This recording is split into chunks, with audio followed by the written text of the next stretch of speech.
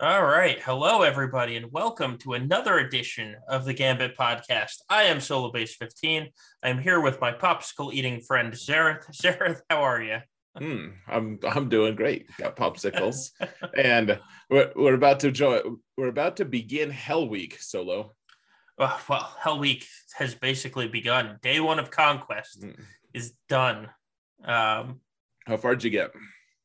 I got to the mini boss in Sector 2 on both accounts. Nice. Do you finish the bosses before you move on, or do you go back and finish them off? No, I do one feat on the pass through, as I'm going, and then I'll go back and do the second feat later. That's fair. I always just do them. I knock them out, so I don't have to think about them later. I mean, 6-1, half a dozen of the other. The real reason was because one of the feats is, on the Sector 1 boss is Mando has to survive, and my Mando was at 60% stamina. So I did not trust him surviving through that fight. Oh yeah, that's fair. I think I did like 4 refreshes or 4 different attempts actually, which is a ruinous amount, and it was just foolish. I should have come back, but I got to the middle boss in Sector 2 as well, and then my Captain Han kept not surviving, and I kept just like pulling the trigger anyways. And I didn't have any good like support mechanism to keep him alive, so it was. I think I eventually got it with Supreme Leader Kylo, actually. Oh, that's why I stopped there, because my rebels are also at 50% stamina right now. So it's like, let me just do this fight tomorrow when they have 75% stamina or something. Yeah, that's fair. I know. I'll tell you what I discovered. So I got booming voice early this time, like in my second node. And so booming voice is the one that whenever your leader does an action, then it calls everyone to assist. And so what I discovered was that a Star Killer comp with Emperor Palpatine and Mara Jade are just like super broken, actually, with booming voice. Oh God, I can imagine. Because Palp gets so many turns, it's just like calling everyone to assist all the time. And for a little bit, I was frustrated. I was like, I'm not even getting any health steal up, until I realized that Palp has an ability that gives health steal up. And so I was like, Visas Mar literally not taking a turn. And then Palpatine does. So that whole team's at like 30% stamina right now. Yeah. Well, Palp against Nest is my way to get all 20 health steal ups in one fight. And then you just kill Nest with health steal up. It's absurd. Oh, that is ridiculous. Yeah. Yeah. But yeah, that's the Stark. That was my revelation today. I was like, man, this is absurd with booming voice. Like everyone's getting called to assist. It was kind of fun. But yeah, my alt actually got booming voice really early. And then my main account got Leader's Resolve, and both of them are A+ in my book. I've gotten one purple that was actually worth a damn in the last, in this whole conquest cycle. Like this is the third in the cycle, the third and final. I've gotten one purple that's worth a damn, and that's booming voice. So that this time around, and I don't think I got a purple that was worth anything in the last cycle either. That's the worst part. Like they give you massively overpowered, but they give it to you when you're basically done. Sure. Well, now I can use it. Great. And that's a good point, because I wasn't counting massively overpowered, which is worth a damn. It's a pretty good one, actually. It is, but you get it late. Yeah. Yep. So what do you think is going to be the next conquest character? Because that'll be on the that'll be available for discussion here pretty soon. They're going to have to announce it in the next. We should know in 2 weeks. Yeah. Oh. Well, actually, hold on. Let's see. I have to look at the calendar. They have to announce it before May the 4th, because the first Monday is May 2nd. So, yeah. Oh God, who is it going to be? It's good. I think it's a ship again. Please don't make it Eighth Brothers ship. TIE Advance. Just don't do it. Like I want that ship in the game, but don't make it that. Like that's the most unremarkable ship ever. It's like, hey, we got another TIE Advanced, but it's not even piloted by someone cool. Right. Well, I really like the 8th Inquisitor. Like so 8th and 9th are my 2 favorite Inquisitors so far. His kit is fine. Yeah. But he's helicopter guy. Like he flies around and uses his lightsaber as a helicopter. Like I can't get past that. Like he's not cool in the lore. So like Vader flies TIE Advance, just fine. That's great. Give us another TIE Advanced and it's helicopter guy. And we should just make helicopter guy his own ship. We should. It should just be. It's like when we talked about in the past an Ewok glider getting added. You see Ewok in space. It's like helicopter guy in space. Well, so I was watching episode 2 the other day with my boys, and Count Dooku is escorted by the Geonosian fighters. You know, and I was like, are they intended to be speeders? Or are they actually starfighters as well? Because you never really see them out in space. You just see them like flying around with other like ground transport stuff. Well, so in the Clone Wars, you see, because Dooku flies the Geonosian ship in the Clone Wars in the cartoon. Okay, I can't remember that, but I'll choose to believe you on this one. But yeah, I just it was like, oh, that maybe opens the possibility for them to add like I don't know. I will be the last person to condone seeing like an AT-AT in space, but man, I wish they would give Dooku a ship. We already have him high relics. Just give him a ship. They can just give him a couple of 6E mods. There we go. Fix malevolence. Oh yeah, man. Yeah, get him. I'd be down. I'd give him some decent mods. Yeah, I like it. Separatists could use some more. So I was also watching the Bad Batch with my boys this weekend, and they it occurred to me we'd still don't have their ship. Like their shuttle would be pretty cool. And now that we need more stuff, like Mace is suddenly like, hey, he's not like great, but maybe they could make a shuttle that made Mace work well. Right. So here's the thing. We have what? In theory, you could split off 2 Galactic Republic ships right now off of Kenobi. Because I don't set Jedi Consular or Clone Sergeant with my Kenobi, either when I take them on offense or defense. So add the Bad Batch ship, there's a 3rd, and then add 2 other Galactic Republic ships, and there you go. We have a fleet. Yeah, there's plenty of ships, like the various like what V-wings or something the clones fly and stuff. They could absolutely you could absolutely find starfighters that are lore appropriate, time period appropriate for Galactic Republic. So if they did that and actually made a viable Mace ship, and I don't expect it to be meta like beating the Executor viable, but just add 3 Galactic Republic ships and make Mace viable, I would be happy with that if they were the 3 ships that came out for the Galactic Republic. Yeah, like make it like Radis powered or something, like right on that level. I'd be happy. Yeah. Like it's better than the just total crap that he is right now. Well, right now Mace is oh crap, I need to take out 1 ship. I only have 2 fleets left.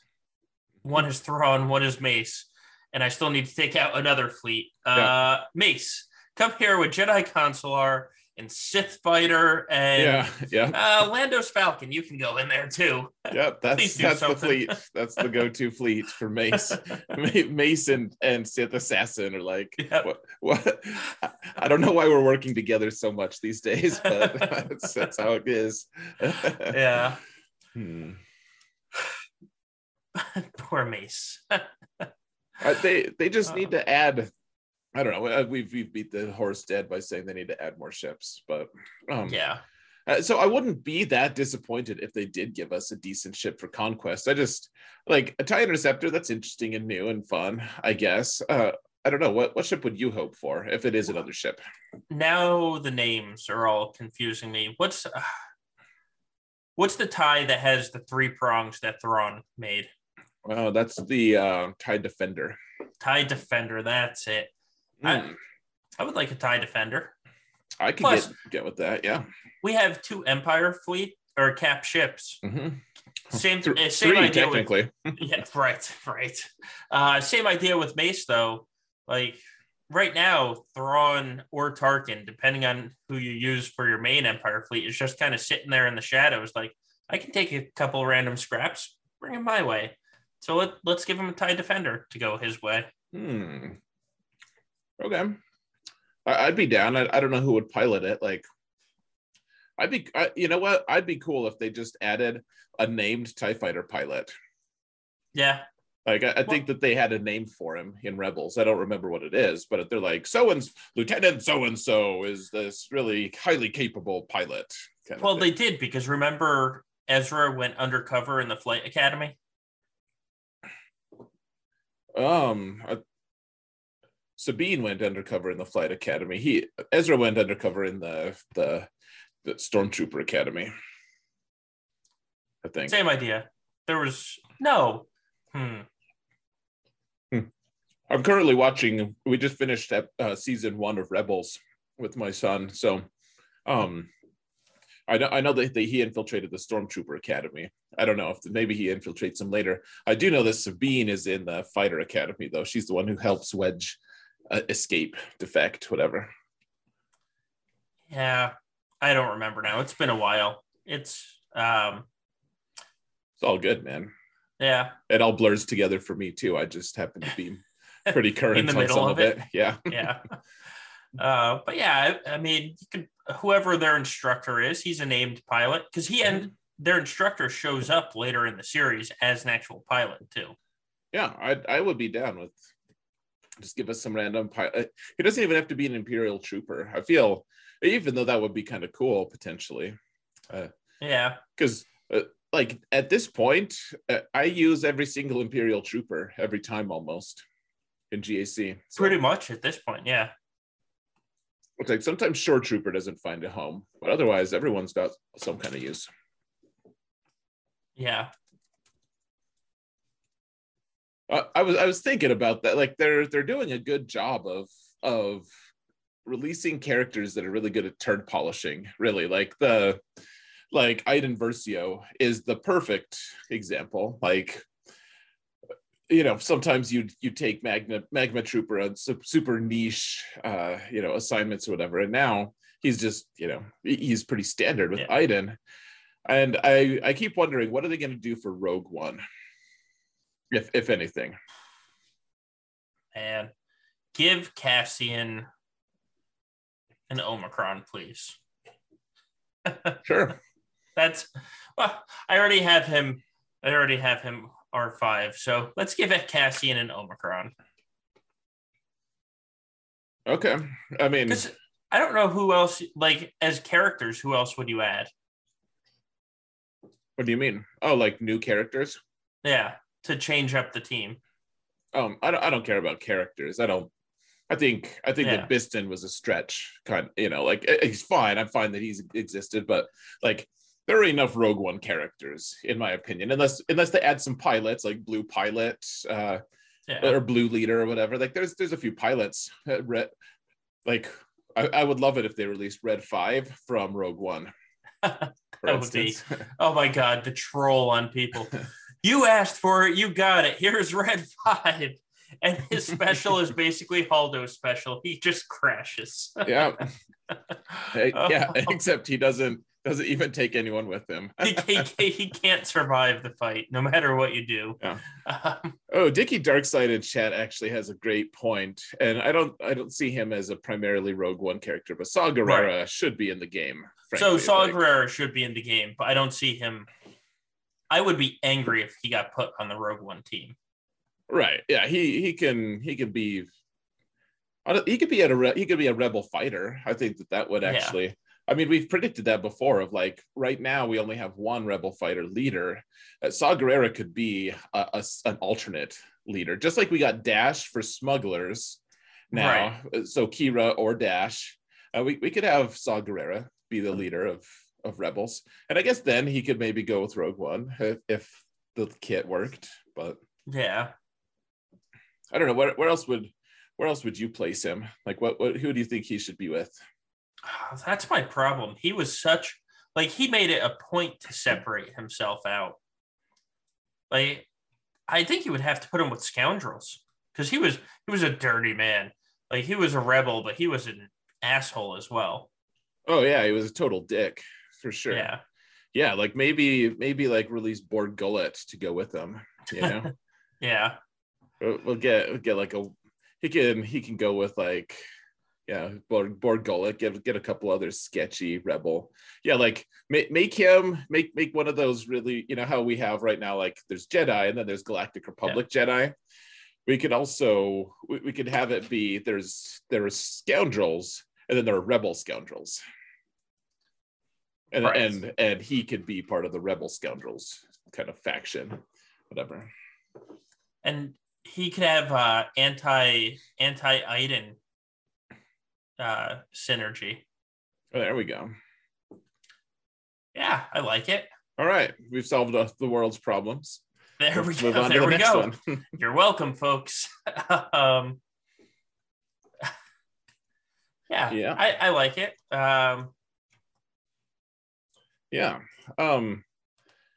So what characters are coming out for Obi-Wan Kenobi, do you think? Like, we're obviously some Inquisitors. Are we going to get another Obi-Wan or Vader? We won't get another Vader. I think I agree with that too. At least not for the first season. Lord only knows what happens if the show goes on, but another Obi-Wan, man, how many old Bens can you have? Or Bens, I should say. Yeah, like, can we have middle-aged Ben? Midlife crisis Ben. Yeah, we have old Ben. Midlife crisis Ben comes with a Corvette. Yeah, that'd be cool. Like an overcompensation, like a big old speeder, like lifted speeder. Wait, he gets a cap ship. A bigger cap ship though than the younger version. There we go. It makes no sense, but sure. Yeah. Oh, who needs to make sense right now? It's the off week. It's true. Yeah, I could see from a Disney marketing perspective, I can 100% see another Kenobi come into the game. Yeah, and all the Kenobis right now are useful. Right. But, I mean, do you make him a galactic legend? Do you make him a legendary? Like, you can't have a normal Kenobi. Well, yeah, like you release him as a marquee, like right.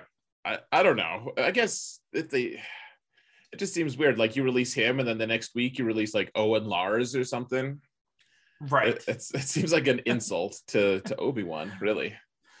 Baby Luke. Yeah, like Luke in parentheses, 10-year-old. You know. Yeah, I just like he's got. If you're going to release another Kenobi, he's got to be amazing. Like General Kenobi's kit is probably one of the most long-standing kits in the game. Yeah, it stood the test of time for sure. Jedi Master Kenobi is currently the best team in the game. Mm-hmm. Old Ben, I mean, he was a marquee, but he has a lot of damn uses right now. Oh, was he a marquee? He was. I think he was here when I first started. He was an original character, so he wasn't a marquee. Okay. It was before marquees happened. But okay. No, but he's in important squads now. He's part of an off-meta counter to Jedi Master, to Supreme Leader Kylo. He's part of a Star Killer team, like an important part of that to ability block people and stuff. I mean, he's not the very best Jedi for that team, but like, yeah. Whenever he's on a Jedi team, I'm always like, well, maybe we could do better, but he's consistently awesome wherever he's at. Like he's useful in almost anywhere you slot him. So, but I guess there's only 3 Kenobis, and we have like 18 Hans and Chewies, so we can afford another Kenobi. I think I'd be okay with that. And honestly, I guess he doesn't need to be that flashy. Like, what's he been doing for 10 years? Like just sulking, you know? Well, we're going to find out in 6 weeks or 8 weeks, whatever it is. It's exciting, man. Yeah. Oh. What if he's the next Galactic Legend? Could you imagine if they released 2 Galactic Legend Kenobis in the span of 3 GLs? Please no. I don't need another Kenobi. Whatever. Not to mention, he's not he's trying to be the opposite of a legend. In fact, like he wants everyone to think he's dead. Right. But yeah, maybe he will be, and then we'll get that Riva Inquisitor as the other one. Yeah. Yeah. I don't know. We'll probably get somebody from Kenobi though. I guarantee you we'll get people from the Kenobi show. Now it's a question of, do they release a half-finished faction from the show? That's the real question. Imperial Remnants, I'm looking at you. Yeah, let's get a new faction tag. Tatooine Inhabitants. Farm Boy can join it. Yeah, we get Farm Boy. We get Uncle Ben or Uncle Owen. Maybe Aunt Beru. Who knows? The Tuscans and Jawas can. Oh, absolutely. Yeah, there we go. Have use for our R5 Tuscan. Absolutely. But we could even have a Scion of Django be part of that as an honorary. Gamorrean Guard. Hey, yeah, right. Got a whole there we go. Here. God. So what'd you talk about podcast tonight? The inhabitant tag. Tatooine Inhabitants. Yeah, maybe one of the dumbest things ever, but all right. So let's talk about some actual news that impacts Grand Arena. And this is actually a cool change in that you now, and they announced this in the road ahead, so we talked about it a little bit, but now we get to see it in practice of you can join GAC and then make changes to your roster, and you get to resave the changes.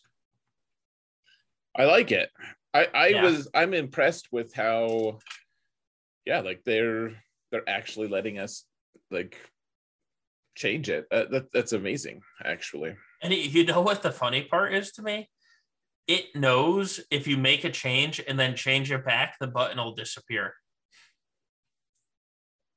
So it's smart enough to know that it's not going to resave your roster if nothing has changed. Yeah, that's pretty awesome.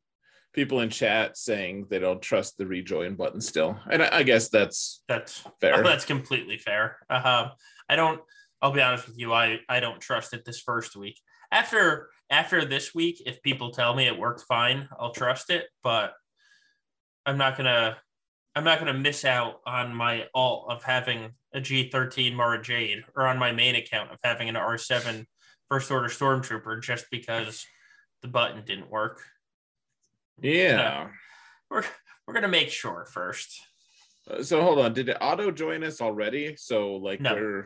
So we still have to hit the join button. You have to, you still have to hit the join button. So at the end of the join phase, they still won't auto join you? Like you have to hit the join to join. I believe so. Yeah. Okay, because that's different than what our original understanding of what they were going to do was. Crumb had a post that came out and said, "Yeah, I don't know what Doja was talking about in the video. It's wrong."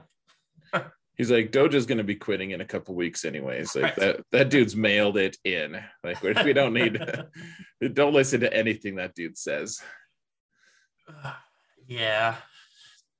Most people didn't anyway. Well, what are you going to do? Like, I mean, I just wonder what exactly happened with. So I don't actually. I'm past. I don't even care. I've gotten over what Mace was going to be this crazy gain all the turn meter guy who just was transcendent in all these different game modes, and now he'll be okay. He'll be fine. But yeah, and maybe he'll end up being, very good. I don't know, but he's not as good. But I just want to know what their process was of okay, so they give the rules, they give the kit to Heinze for the big reveal. Mm-hmm. And then they go and they talk about the kit on Friday night. It's this big deal, the big reveal. They're talking about the kit. People do all their reaction videos and everything about it. And then on Monday, or maybe it was Tuesday, they're like, hey, here's a nerf to his kit. And it's like, are you sure? Are you sure? Like, why was there a nerf? Like, you guys didn't know about this until like this weekend or something? Like, did you just watch a bunch of people's videos and you're like, oh crap, like that content creator knew, like he found a loophole, like we better fix this? Well, so you and I did the speed GAC, and you and I saw firsthand of how well does the communications team and the development team actually know each other's jobs. Right. Because so the video with Heinze was filmed weeks ago, or weeks prior to the release, because it had to be approved and everything. So it was filmed weeks prior. The development team in the meantime made a change to the kit, and the communications team basically, from what I understand, just didn't realize. Yeah, like, so they go on and like, at what point are they told this stuff? It seems like they should know this, because I would agree. Yeah. They're the face of Swaga to the community. Like, I have no idea what the names of even one developer are at this point. Like, who knows if some of the guys that we worked with in that speed GAC are actually still working with them. Like, we don't hear a single thing from them. And so Crumb's like, yeah, look at this kit. This is pretty great. Did you see that kit? Yeah. Pretty cool. Let's talk about it. Let's talk about this cool kit. And then like the whole time with no idea that it's been totally changed. Yeah. I don't know. It's just a bad look, I guess. It's whatever. Like, I don't care about Mace specifically. I would like to know exactly like how that all came to be, because it's like that fix had to be in place before they were. I think it had to be in place, despite what they say, had to be in place before they sat down with Heinze on Friday night. Oh, 100% it was in place. 100% they changed things. It's just a question of when. Or when did they tell the communications team? Because, right. It's bad project management, really, because you should. I may not be a developer, but I've done enough group assignments with multiple, divisions, I guess you could call it, where whoever the leader is sits down and says, all right, everybody's in the same room. Let's talk about what the end result is. Right. Yeah. Or even worse, if they didn't have it fixed by then because they sent out the fix like that Monday, didn't they? It was like an implausible amount of time. You're like, well, these guys like literally didn't have time to like test a fix. They just already had it in place. Like, it would be even worse if they were just that knee-jerk reaction. They're like, oh shoot, we just watched Xerath's video and he thinks he's going to spam his turn meter, like spam the basic all the time. Not that it's like this really broken thing that I discovered or something, but right. Like they watch these videos of content creators. They're like, oh shoot, our own theorycraft couldn't come up with that, so thanks guys, thanks for the heads up. We're just going to knee-jerk reaction it and change the kit. I mean, right. It looked bad. And that they didn't change the kit in 2 days, because we've seen them have to take like 3 weeks to fix the smallest bug or interaction. So right. It wasn't a change in 3 days. But yeah, how silly. So all I'm saying is, at the end of the day, I would like to know what exactly happened, because I don't care about the Mace change specifically. It would be nice if they had kept the old way. That seemed like there's a lot of promise, but even without it, seems like a lot of promise. He was going to be stupid OP. Yeah, I'm fine with them changing it from a balance perspective. Yeah. That's fine. But yeah, I would just, it doesn't give me a lot of. It's not a hopeful sign for the future. I'm not like, oh man, this company's on top of things. Yeah. And here I should actually be kissing their asses a little bit more than this, because everyone else is getting exclusives and we're just like hanging out. But it's all good.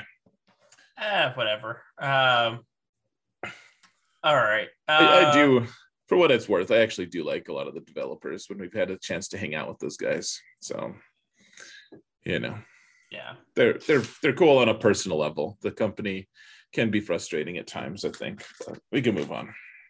Yeah. In other news, there actually wasn't a lot of news this week, but in other news, they broke TW last week. Like, just completely effed so many TW boards. Apparently, the Radis, and it's not just the Radis, it was just noticeable with the Radis. If you killed a cap ship, which you do with the Radis, and then you didn't win the battle, which happens kind of frequently with, a Houndstooth remains standing after the Radis takes out their executor, you couldn't clear that fleet ever again. No matter what you do, you will get the spinning wheel of death and you can't clear that fleet. And just froze your game. Yeah, I know your guild suffered it, Maw 1 suffered it, a lot of guilds got stuck in the front zone last TW. Yeah, I mean that's a pretty big deal, I'd say. Especially so I wasn't involved in any of the planning for my guild, and we ended up winning anyways. So it's not a big deal. Like that was like our gimme after losing a ton. So I'm glad that worked out for us anyways. But I can't imagine like the amount of work and planning that goes into these territory wars, and a guild like yours that like the officers put in a ruinous amount of time and effort, and only to get stuck in the front zone of a fleet, and you just like lose because your opponents get stuck in the back zone instead of fleets. Right. Like that's a tremendous amount of planning hours and stuff that's just totally flushed down the toilet that isn't even like there's no one even got compensated for it. Right. Like, it's just like, sorry, like you got screwed. We'll fix it though. Yeah. And that's it's God. Right. And that's the big problem. It's the compensation. Like if you're going to place a high importance on TW, and then the only reason people lose is because of a bug in your game. And bugs happen. Like, there's the old 99 bugs on the wall. You take one down, you patch it around, 104 bugs on the wall type joke. Yeah.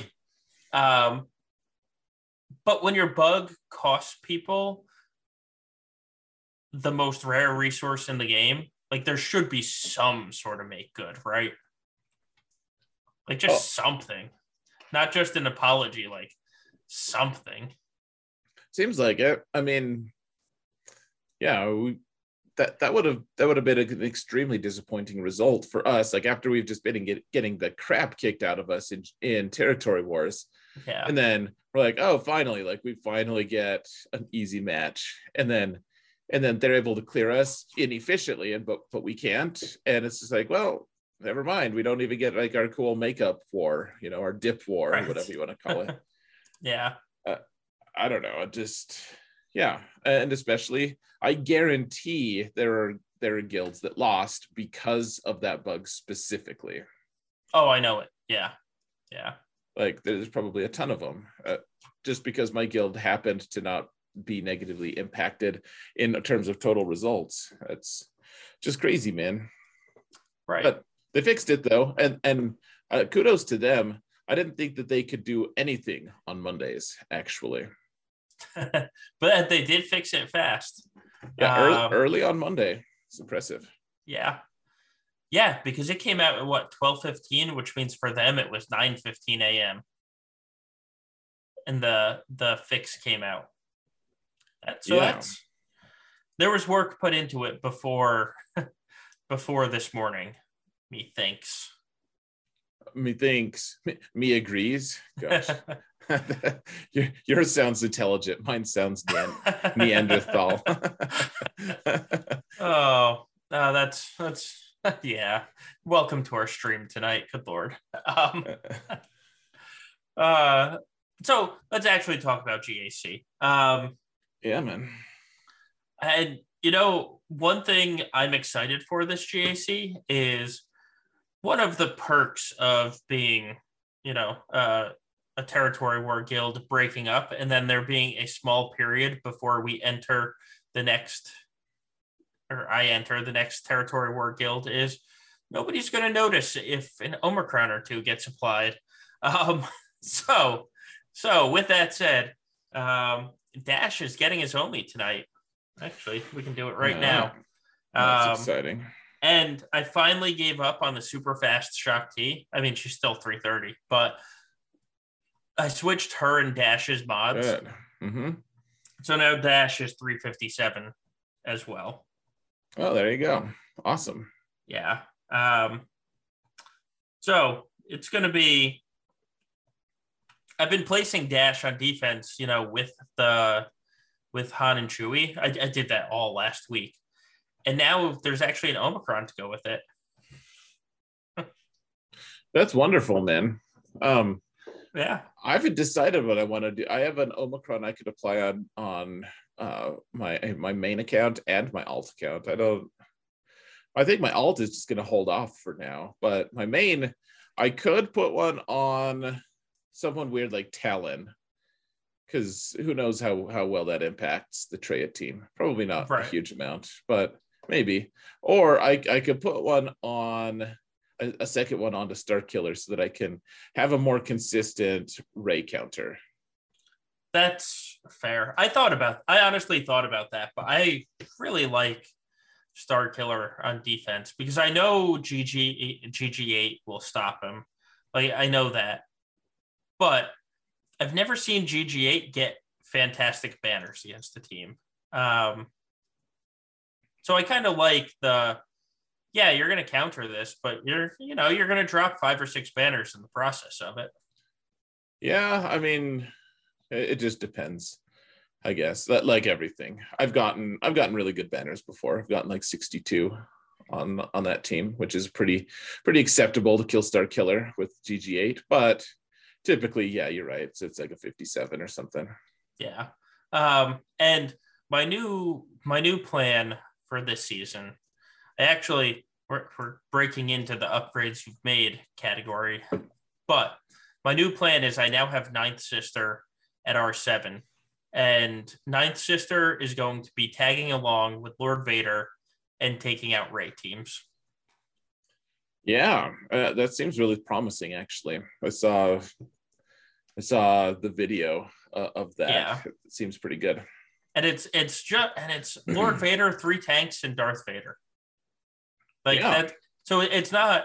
I mean, 3 tanks is kind of expensive, but it's not that expensive. Like no. Ninth Sister is a brand new addition to my roster, so I'm not losing anything there. In the video I showed you, I used Stormtrooper. I'm probably going to use Shore Trooper instead. Okay. But without any other trooper, Stormtrooper isn't getting his bonus, so he was literally just a tank there. So I'll use Shore Trooper there, and I think it's going to be a solution to many things. It's a solution to the Lord Vader problem. It's a solution to Rey with JTR, and I get to keep Maul with a Maul team rather than Lord Vader. Yeah, I think that to me that's the most valuable thing is finding a good team that he can counter for good banners, because you could always beat Rey for ruinous banners with Lord Vader. Right. That was always an option, but actually being able to, because their whirlwinds just can't kill his tanks, it's ludicrous, but that's apparently how it works. And so yeah.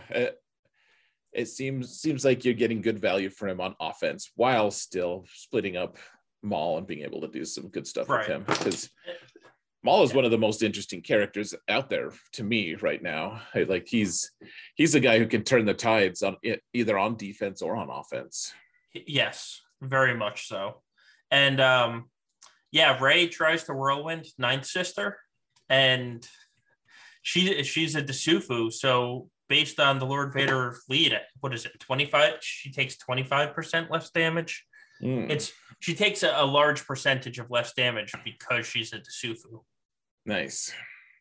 So if I bring KRU as the other tank, if I don't use the Supreme Leader Kylo Cheese against their Lord Vader, if I just bring KRU as the other tank, I'll have 2 Desufus and Royal Guard, and Rey is just going to be spinning her wheels, basically.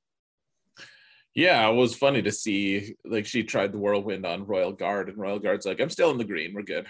Yeah, right. Royal Guard, so you can't do that to me. Are you silly? Yeah, he's like, I literally could eat another one right now. Like, if you have another one to give, go ahead. Oh, you don't? I guess I'll just heal and just negate your efforts, Rey. Sorry, girl. Better luck in Relic 10. Right. Oh man. So yeah, I'm actually really excited about this team this season. Of course, watch what's going to happen. I'm going to go into my first week and time out with it or something stupid. I'm going to be, God damn it. Yeah. But I just recently used Lord Vader to solo a Supreme Leader Kylo team, like a high relic one. Yeah, it was nice. The only scary moment was I accidentally healed myself too much, and then he almost one-shot me right at the very end. Yeah, he crit me. You can't heal up to full health. That's the one problem with it. You just can't do it, because the second he can crit you, you die. Yeah, unless you can somehow manage you can contrive it to do it once you finish him off, but you can't.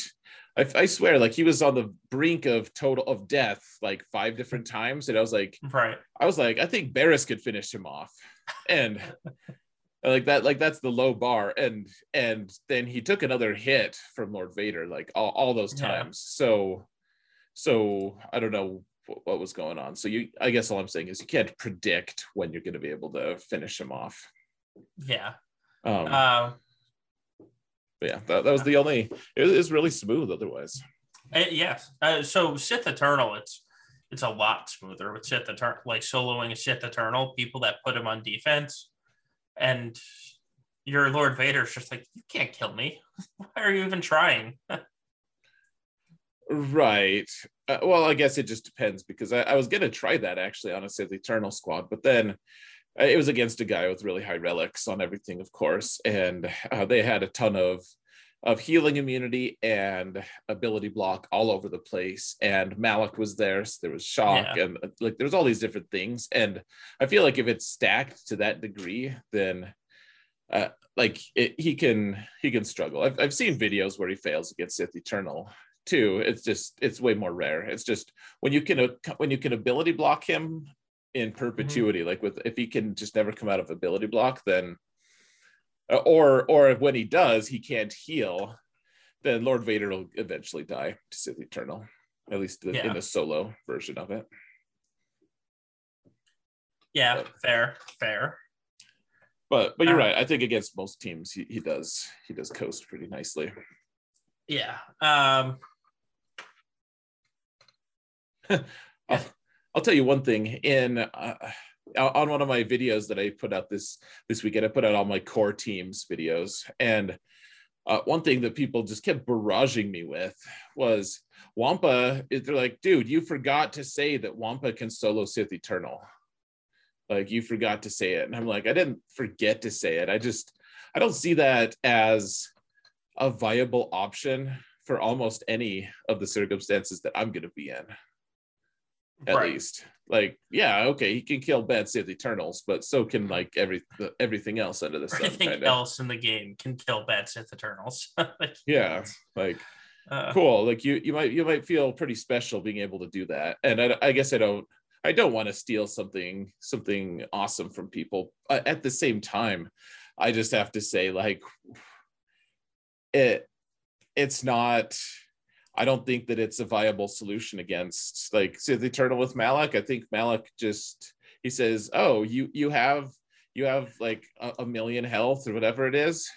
Yeah. That's fantastic, wonderful. I'm gonna kill that in one shot. Right. Like, I think that you can't make blanket statements about counters like that in general. Like, it's just, oh yeah, Wampa kills Sith Eternal, sure, under the right circumstances. And if you're playing against someone who's worth a damn, then those ideal circumstances just don't exist. They don't put themselves in that situation. So I don't know. Wampa's going to be great for me, but mostly he's going to just be a cleanup character, I think. Anyways. Yeah, I well, on my alt, God, no, actually, there was, like I said it the other day, people legitimately are like, no, they can't set a board that can't be wampa'd by accident. Like, it's really easy to set a board that's anti-wampa. There's so many unresistible debuffs now, like KRU stun. Congratulations. You can't wampa. It's a 2-turn stun. Like dash with the unresistible days. And it's just, there's so many characters out there that can really mess up wampa. That's still good defense teams for other teams. And, you know, yeah, it's so I've actually been thinking about that. In fact, of if you want to wampa proof your like a specific comp you have, like most comps aren't going to be totally negated by just throwing crew in with them. I mean, you might need crew for other things, but yeah, like he's just like he's like the guy. He's like, you got a wampa problem? Call crew. You know, like that's his ad. As you know, if Wampa's going to kill your team, crew will kill him back.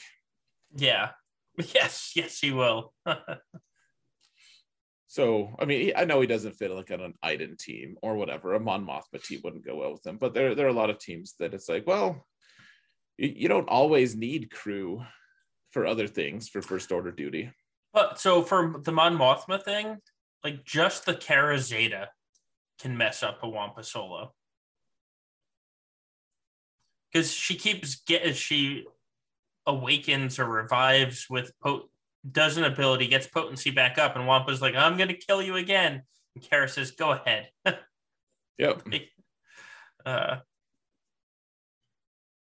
Yeah. Right. So here's a question that came up on one of the comments on YouTube was, at what point does the tenacity bonus go onto Wampa? Well, because so that's a big thing. Right.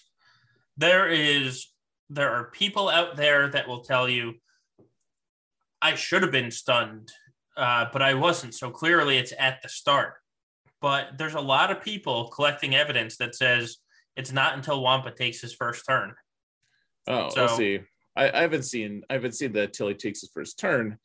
My question, and maybe it is that as well, so I don't mean to dismiss it, but it's also like just in the turn order thing, like, so she shoots, does she can the damage hit him and he gains the tenacity before you take the potency check against tenacity? That's the question that I was trying to pose, at least.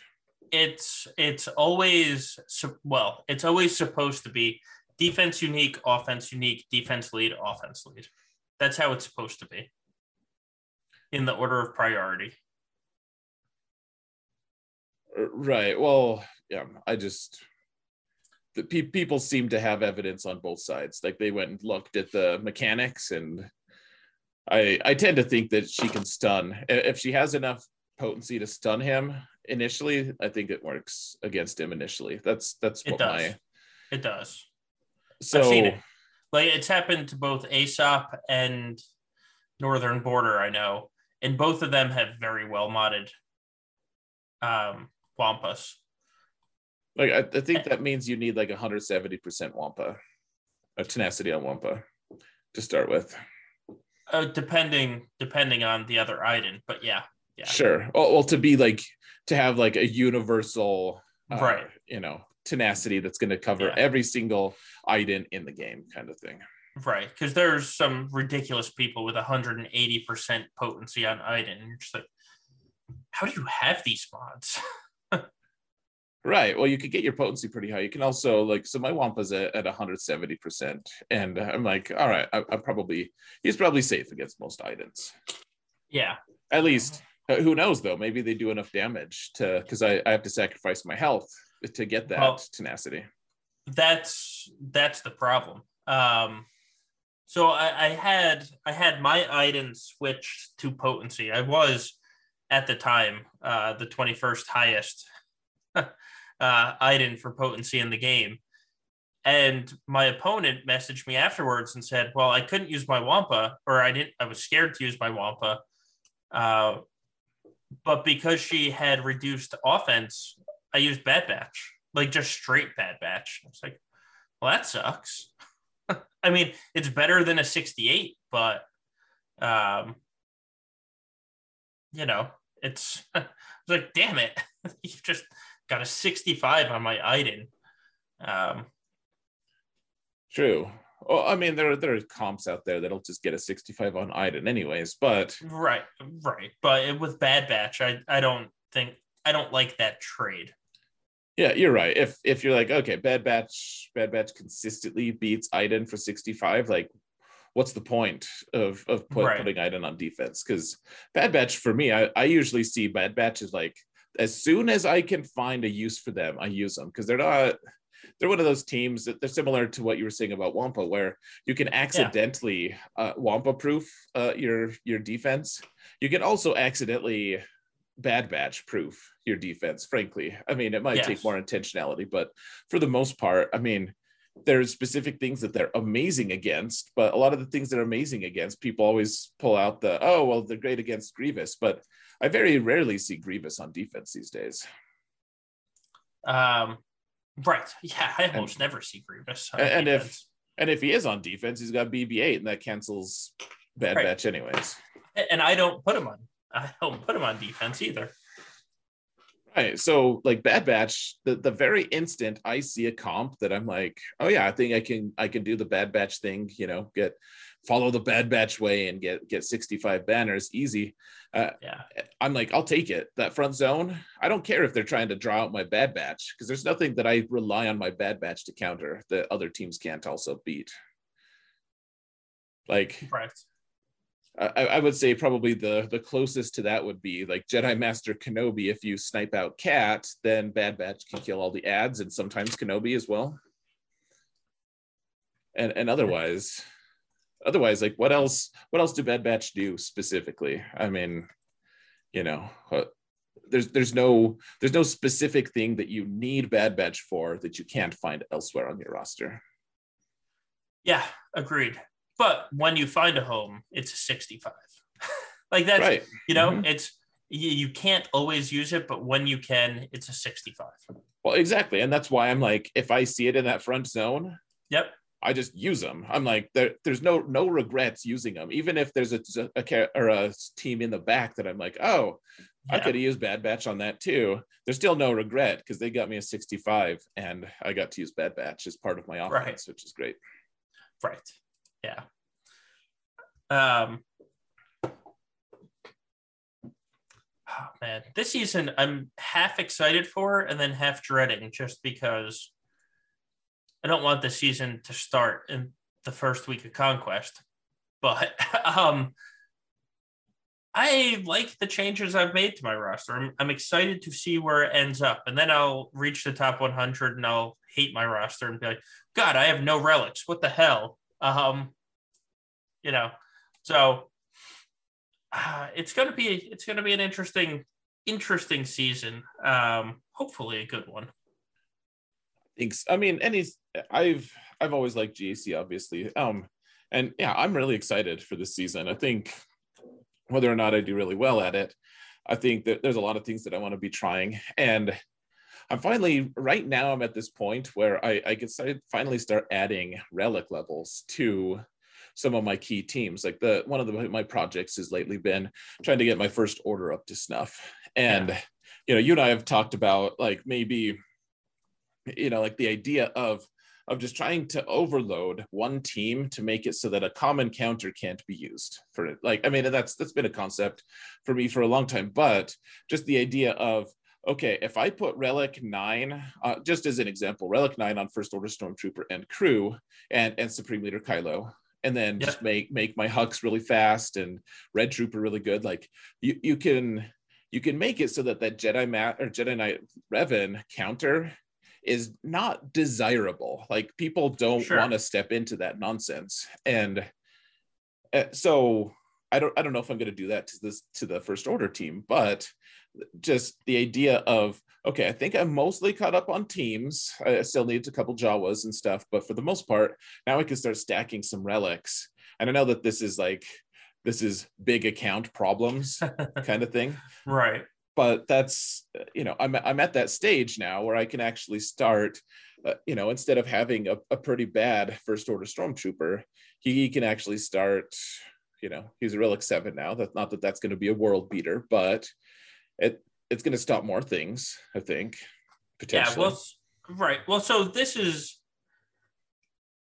every once in a while in our chat, we'll be talking about something, and in the comments, it'll be like, well, that's not what happens at the top end.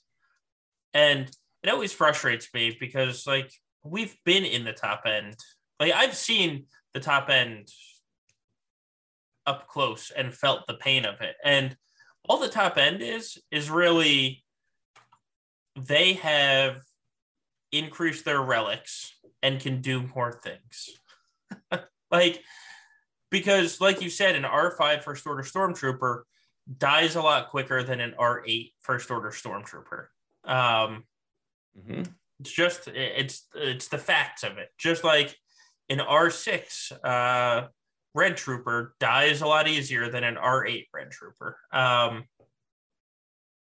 So, God, it's one of my biggest pet peeves. That's not what happens at the top end. Things happen differently at the top end because they have the rosters to do it. Yep. And so we're kind of at the stage, both of us are at the same stage of, it's time to get our roster to a spot to do it. Like there was a time when we've been doing this podcast, it'll be 3 years this summer. Yeah, crazy. Which is absurd to think about to begin with. But there was a time when we did the what are you doing to improve your roster? We're like, man, we got this character to G12. We got this character to G13. We finished farming this character. We're like, we have so much done. And now we got this character to R7 because you need more characters up to R7. And so, you're choosing the Supreme Leader Kylo route, which I think makes a lot of sense.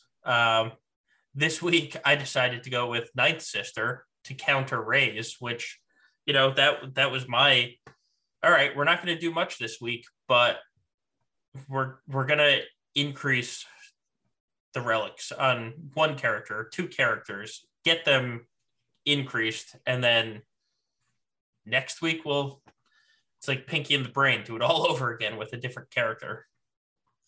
Yeah. Well, I think it just makes sense. Like we can't keep up with these crazy, Relic 8 on everything. The Relic 9 absurdity that's going on the top end. Like, like Fatal was talking about how like someone was like had failed, maybe he had failed against someone because they had Relic 9 on First Order Stormtrooper and crew. And I'm like, I don't know what kind of mental gymnastics I would have to go through to even get crew up to Relic 9, much less First Order Stormtrooper.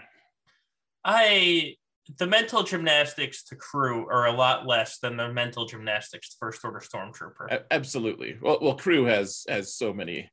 I mean, he's so plug and play just on his own, and then his ship and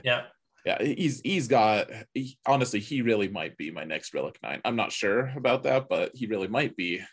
But First Order Stormtrooper he's like 1/3 of a pilot, and he's a tank, so he gains a huge amount. He gets a big boost in Relic 9. There's no denying that. But I don't know, like, does it really shift? Does it move the needle if Jedi Master Luke decides to go in on it, or Sith Eternal for that matter? Like Sith Eternal with all of his, as long as he gets armor's stacks, like Sith Eternal just relegate Sith Eternal is just going to lay waste to that team anyways. Yeah.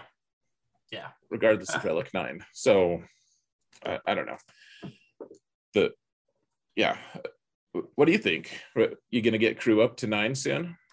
I have been very tempted to do it. I'm keeping one one R9 in the bank essentially. So I think after this TW, I'm going to be at 34 R9 mats. Nice. So I'll probably wait 2 more weeks before I apply my next R9. Actually go out, get the win, get enough R9 mats for that next R9, and then I'll apply it. I say that, or something might happen this week, and I might apply it this week. But I don't think KRU will be the R9. I still have Sith Eternal that I want to do, and I know tanks and pilots are like the hot crap right now, but Sith Eternal still does a lot of work for me. Sith Eternal is like my GL Swiss Army knife right now. Like, oh, I ran into a problem. Here's Sith Eternal with Watt and armor. It can take care of it. Don't worry. Here's what they should do for Sith Eternal, just to make him a little more relevant. And this is me joking, of course, but like we can make the planet where they have the final ship battle in episode 9, make that a habitat or whatever, an environment. And then whenever that environment pops up randomly, he becomes like a ship, kind of like he just like randomly spouts lightning, like and electrocutes things. Oh man, I'd be all for that. Just like every once in a while you're like, so how'd your counter go? You're like, normally I win that, but like it happened to be that one habit environment, and Sith Eternal intervened and it was a mess. Yeah, I do really want Sith Eternal. You know what's going to be funny? If I apply R9 to Sith Eternal, Jedi Master Kenobi will be my only non-R9 GL. Best team in the game, and he's not getting the relic. And I have no plans. You're right. Me too, actually. I didn't realize that and you're right. I also have no plans. I've been thinking for my alt, I'm like, is Relic 7 okay for him? Because like seriously, what difference is it really for him? Maybe a lot. I don't know though. Like like I'm certainly not getting him to 9 on that account. I don't have anyone at 9 right now, but like, is 8 absolutely necessary? It seems like that should be my standard, but at the same time, that account really needs more relics on everyone else, like really bad. And if I could just scrimp on that and still be okay, that would be a nice little boost. So you're right though, like no plans whatsoever to get him up. Not a single one. You know what? I bet that makes a difference if Sith Eternal tries to beat him, like the Sith Eternal counter to him. That would make sense. Yeah, you're doing less damage. Yeah, it seems like that would actually be, but there's no reason to throw Relic 9 on him, like to prioritize. Like Cruz should get the nod before, right? At least at this current time, I think Crew is miles ahead of Kenobi in terms of that priority. Yeah, that I completely agree with. But yeah, so I think the next one will be Sith Eternal. Yeah, that's fair. I mean, just add a little more survivability to him. I mean, it's going to add 9K health to him, not including the GL unique. So I mean, at the end of the day, it adds something like 40K health. It's like some stupid, absurd number after you factor in the GL unique and all the different uniques. Yeah. Well, hold on. So I'm looking at it right now. So he gets 6,000 protection. That's great. He gets another 26K health. I didn't notice that. 26K health just for that relic level. Wow. Yeah, because it's the GL unique. He gets an extra 10%. Well, he gets the 10%. I'm just looking at like because they give you the numbers here. So you get you get an extra 10 mastery, and you get an extra. Oh no, I'm just being crazy. He gets 4,000 from the health itself. Okay. That's you're looking at GG, right?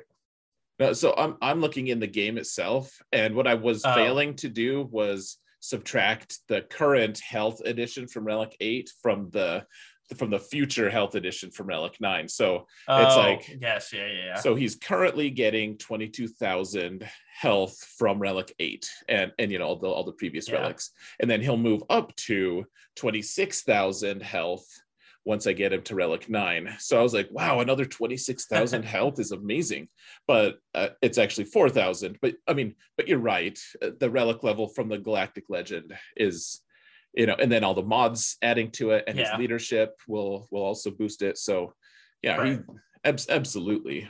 I think because I did the 3PO bot compare, and just so that 4,000 health because of my mods turns into 9,000. Okay. Yeah, and that makes sense. Right. And then you add in the GL unique, which is an extra 10%, and it adds up to like 30 to 40,000 additional health, which doesn't he also gives himself another 30%, I think, as lead, doesn't he? Yeah. Oh no. No, it's just mastery. It's his mastery. But wait, mastery is part of health. I'll tell you what, I don't understand mastery as well as I should. I used to think I understood it really well, but I have it written down because it's just one of those things that I refuse to commit to memory. I just don't have it easy to pull up at the moment. Yeah, that's a mechanic I really need to look into because I don't understand it. They're like, hey, get more mastery. I'm like, okay, mastery you get damage from, and that's almost the only practical use for it. Except of course, mastery you also get evasion too for Jedi Training Ray. But right, is mastery also health though? So if you increase someone's mastery, does Sith Eternal gain health? If it's in their mastery, yes. If it's because if he's like an attacker. I have it here. An agility attacker or whatever. Oh, depends on the character class. Yeah, it's all on the character class because he's so he's an attacker. Agility. He's a tactics attacker. Yeah. So no, that's strength, agility. There it is. His is crit chance, damage, and accuracy. So he gets more accuracy, he gets more damage, and he gets more crit chance. Yeah. Yeah. Okay. Yeah. Okay. Cool. That seems like something I used to know that my brain was just like, don't need that, and just dumped it. Well, that's why I have the list saved because I don't care about it 99% of the time. But every once in a while, you're like, oh, I need to actually think about this. That's fair. Yeah. So, okay. All right. Good to know. Good to have a quick refresher. And I totally did that for educational purposes. I totally, absolutely knew what it was up till now. I just said it for everyone else's benefit is all. That's what it is. Totally. Oh. Yeah. So, what other candidates for Relic 9 are you thinking? Like, what's your short list? If you had what's your top 5? Just top 5. Good Lord. Sith Eternal. Yeah, that's General Kenobi right now for ships. Yeah, strictly for ships. So here's a sneaky one that I'm probably not going to apply, but I've thought a lot about. Mm-hmm. And that's Jedi Training Ray. Just for extra evasion mastery? Because her mastery is evasion. Yeah. I have spent more time thinking about that, whether or not I should do it, than I probably should have. She's 100% going to go R8 for me. soon. Sure, that makes sense. I don't know. I don't know if I'll actually pull the trigger to 9, but at R9, her evasion goes up from 17 or just under 18% to 26.5%. That's just her base mastery. Right. So, and then you add in the foresight, and she gets beefy. She'll be at 78 plus 133. So 211K combined health and protection for me. That doesn't suck. No. So I've put a lot of thought into that. And then the smart person's like, do 5s or KRU. I'm like, JTR is sitting over here. Go with Ninth Sister. Ninth Sister, oh God, she's already for me at 211K at health and protection. At Relic 7? At Relic 7, yeah. Good Lord. At R9, just for giggles, we'll find out. I thought I saw someone at 300K effective health and protection. Just on the stats alone. That's before she gets whatever boost she gets from Lord Vader. Yeah. God, it's the 3PO bot is like, and I know it's because Discord made them change. But God, it's like jumping through hoops to do a compare. We're going to find out what mine's at. Mine's not amazingly modded right now. I just have quadruple protection on her. So she would be at 266K combined health and protection if I run her R9. 266, nice. Yeah, you could probably boost that at least a little bit, but right. I mean that's still absurd. That's a lot. Yeah, it's 100K health, 165K protection. Gosh, yeah. Well, and she's a potential squad of the future as well. Right. Yeah. So she actually might get her R8 sometime soon. I wouldn't be opposed to R8 on her. It's fair. Yeah, I've been thinking. So crew is definitely on my list. I've considered Wampa, just playing with the idea, but I think that's escalating things too far, frankly. Probably. I mean, it would be because he gets that little boost on health and protection. So I mean, obviously he's a little harder to kill. First order stormtroopers, it crossed my mind. You and I have talked about General Grievous, and just because his impact on certain things, I don't think he's not really that high on my list either. One that I would really like to get though is General Skywalker, just because it changes the dynamics of the Commander Luke counter to that team by quite a bit, right. especially if you have a really tanky 5s as well, like CLS. I've always thought that my Relic 7 CLS team was just fine against any General Skywalker team, and I've had to question that a few times lately when I've faced people with multiple R9s on their General Skywalker team. I'm like, Relic 7 is just not enough to counter this every time, at least not with great banners. No, well, so yeah, the R9 on gas and 5s is like, I'm probably using C. I think that's what it comes down to. Well, and it forces a more valuable counter because CLS is like the bargain counter, and if you only drop 5 banners, you're like, hey, that wasn't bad, and there was a huge relic mismatch like that's great, but suddenly if you're dropping most of your banners, you're like, man, I barely escaped with 2 characters on that one. It's not bargain basement material anymore. It's just like, wow, you barely survived. Another one I've been thinking of is Darth Malak, actually. Yeah, I've faced a few of them, and they are not fun. It's dirty, man. He is so good at Relic 9. the problem with Darth Malak, and welcome Gom and all the Operation Metaverse Raiders. The problem with an R9 Malak is if he's trooperable, or if he's in a Darth Revan that's trooperable, R9 doesn't matter. Yeah, you're right about that. I agree. So R9 Malik is great if you're adding him to Sith Eternal or to Supreme Leader Kylo to stop a Lord Vader solo.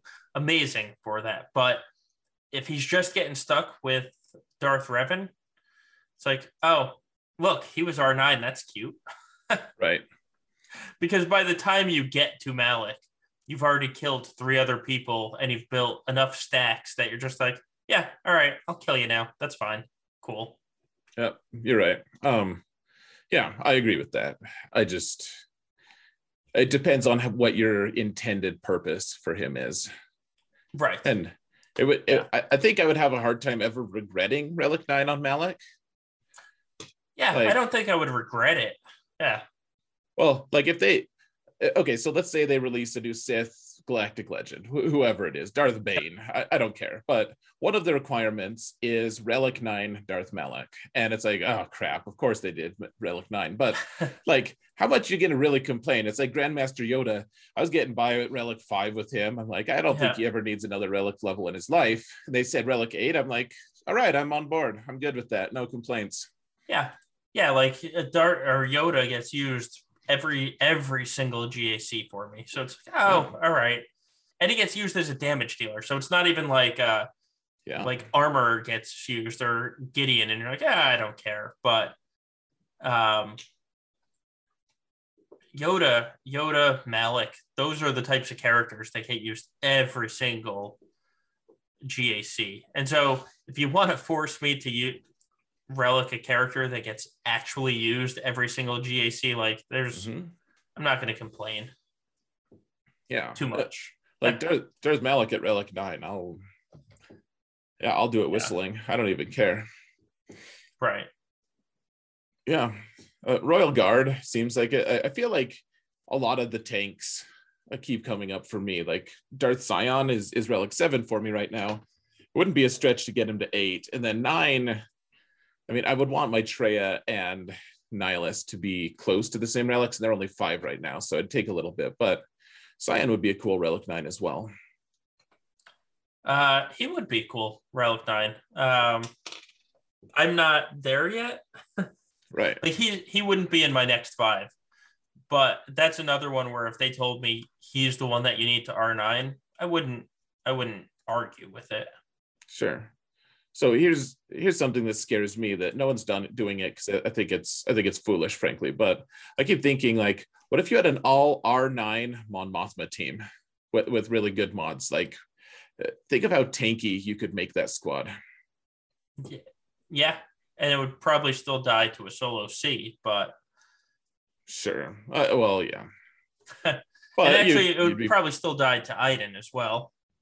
Yeah. Oh, yeah. Though I did watch Mon Mothma teams kill Iden when Iden was on the offense recently, so maybe not. Yeah. Well, I don't know. That's just all. I keep thinking of all the different characters that have stat shares, or the teams that have stat shares, like Mon Mothma, for instance. Like they, because of the way relics work, the higher the level relics that you have on all the characters, the more you get more stats from 5 to 6 and 6 to 7 than you do on 1 through 5 on any of those steps. And so like if you get a full Relic 8 Mon Mothma team, it's not just a couple like random extra steps. It's like the whole team is just way bulkier. I don't know. I still think they probably died Jawas even, maybe. I don't know. At that high relics, they might actually kill a lot of the Jawas and make it unworth it. But anyways, just the stat sharing stuff seems like a potential for exploration. And the fact that I'm thinking in terms of Relic 9 makes me worry that Relic 10 is probably not super duper far away. Yeah, I'm still saying like September, October for R10. Yeah. I will probably have 10 R9s by then. 9 or 10. Yeah, how many do you have right now? 6? I have 5. I have a 6th saved, and like I said, I'm basically at my 7th. One Okay. one additional territory win away from 7th. So if you win tomorrow, which it sounds like I feel like someone in chat was saying that your war was going well. We've already won. It was this French guild that talked a lot of trash about us, so we cleared them in 7 hours. And they dropped like 400 banners on the front 2 zones. Oh, geez. Yeah. So that was fun. Good last hurrah for Wolfpack. Yeah. But so after this win, I'm 1 win away from my hold on. Now I'm doing math again. For my 7th R9. Jeez. Yeah. Oh, when we talk about this, people in chat, gosh, Sim is like, what is Relic 9? I only have 1 Relic 8 over requirements. Yeah. Well, so my alt hasn't applied a single R9 yet. And it's 8.4 million. I haven't applied an R9. And it's not for lack of wanting. I'm ready mentally to apply Jedi Master Luke, but I need to farm 200 more of the furnaces and then another 100 of the arrow magnifier, why can't I think of it? Not the multi-tool, the other one. But so like I have so much farming to do there. And then the relic materials from the cantina, like it's so far away to apply that JML R9 on that account. You're not lying, man. My Professor X account has enough droid brains easily to get Relic 9 on Jedi Master Luke. And yeah, it's still just like it is an enormous effort just to get the bets for it. Like that's the thing that staggers me every time I see one of my opponents has like 15 Relic 9s. I'm like, so okay, so it's not just that you got all the droid brains and you had to physically spend so much actual cash to do it. That's fine. Right. People can spend however much they want. But the other piece of it is it's also so ludicrous to get the other piece, the quote unquote farmable piece. It's like getting 5 furnaces, basically. Yeah. Just for 1 relic level. And so I talk about putting it on First Order Stormtrooper, and I'm like, that seems ruinous. Yeah. The second I frame it like that, I'm like, no, like the Relic 9 shall not touch his lips. Like that's not gonna happen. Like he's not even gonna catch a whiff of that. But I mean, I still might do it if I have an unguarded moment. You never know. But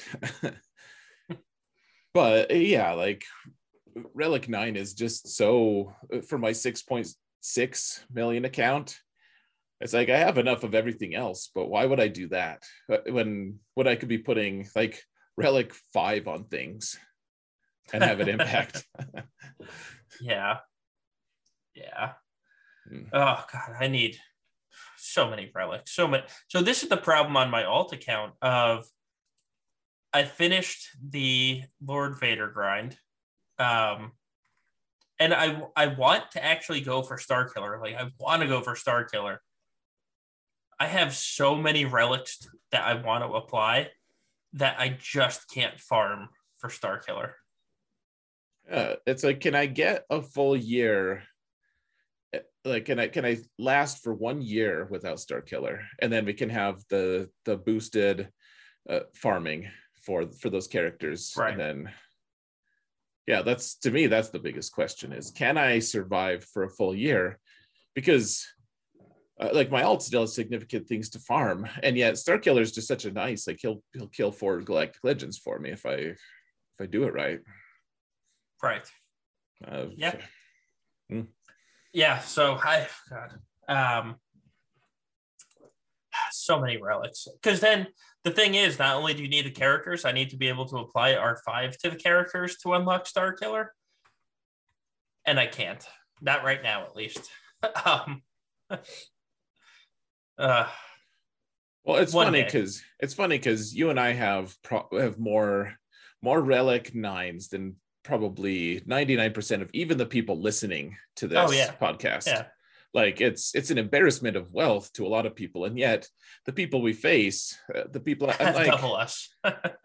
well, literally like 15 Relic nines on one of the guys I faced last season, and it's like, he has every physically possible Relic nine that could have been Right. had at this point, and like it really shows. Like if you could put 15, Yep. that's 3 full squads of Relic nine if you wanted to do it that way. Yeah, that's absurd, isn't it? Yeah, and like how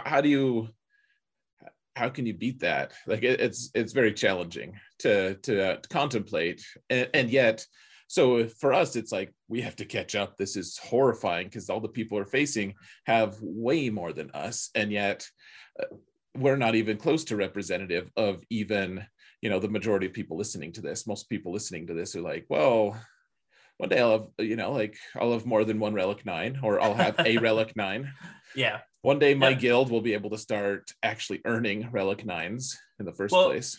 so that's the big problem, right? That for everybody that's in a guild, most guilds have people not join, and not in the intentional sandbag way. It's the I'm busy this weekend, guys. Okay, don't join because we don't want to, wasted space type of thing. And it's so there's a lot of guilds that can't even get one droid brain for a loss. It's hard. It's hard to catch up that way. Yeah. And there's always been a schism between the top and the bottom. I mean, there has to be some incentive to spending. Otherwise, people wouldn't spend. Like that's, there has to be some incentive. And so there should be. And there absolutely should be. But man, when it comes to R9s, it is so heavily skewed. Like that's, hey guys, we've won 20 territory wars in a row. We just get to apply our first R9. Oh, all right then. Congrats. Yeah, and some idiots like, hey, look at me. Like I cup. yeah, like Relic 9 cup. Yay. Everyone's face palming so hard. They're like, Dave. Damn it, Dave. Oh. And so someone in chat just said it's the only thing I'd be looking forward to about Relic 10. They'd make droid brains more available. But did they make arrow magnifiers, or what's the other piece called? I guess they made them a little more available, but I wouldn't go out and say that they made them totally available. Yeah, I don't know. I think they are more available now than they used to be. Like Relic 8. Yeah, I think it's safe to say that they'd find some way to make them more available. At the very least, they probably put them in the weekly shop, the droid brains and stuff. Well, yeah, right. So, for the arrows, they put them in TW and the shop for, what is it, 900 crystals for 5, I think. Yeah, so I think it's basic a little over $20 for 15 of them. So they're available that way. Yay. But like Conquest, they probably show up in Conquest as part of the top rewards. But, yeah, I mean, they would make them more available. Of course they would. But you're not going to see the average person running out and R8ing everything, because it's like my alt with R9. Like I can apply one in theory. It's going to take me 3 weeks to farm everything that's needed. But in theory, I have the rare mats. Right. You know what? I don't want Relic 9 to be more available. And that's not an elitist thing. it's an I don't want to have to put more Relic 9 on things. Yeah, like it's already so ludicrous. Like I've already talked about how absurd it is. Once you get the droid brains, I cringe hard when I finally get to the point where I can apply a new droid brain, because I don't want to spend all the Gear 12 mats, all of those things. I could use a lot of those on a ton of other things right now. Yeah, for sure. So I don't know. Relic 10 just seems really cringy to me. And yet, well, I think it's still a ways off. Like you said, it'll still be months away. You say September, October, that's half a year. Yeah, that could be. And they're going to make Relic 10 for the attackers. So you have to get them to R8, which they weren't at before, then, or get them to R9, which you didn't because they didn't get as big of a bonus, then get them to R10. Oh yeah, I can imagine the harrowing journey my Han Solo is going to have to take from Relic 7 all the way there. Right. It's like, don't worry, Han, you'll like R9. Maybe, I swear. Oh man, I mean, anyways, yeah, it's making me cringe right now. Yeah. All right, let's move on to a couple of the podcast questions. Yeah, sure. So, since Executor Triple Attacker is now the in vogue thing, on a scale of 1 to stop farming a GL, where would you put Gearing Biston and Scarif Rebel Pathfinder?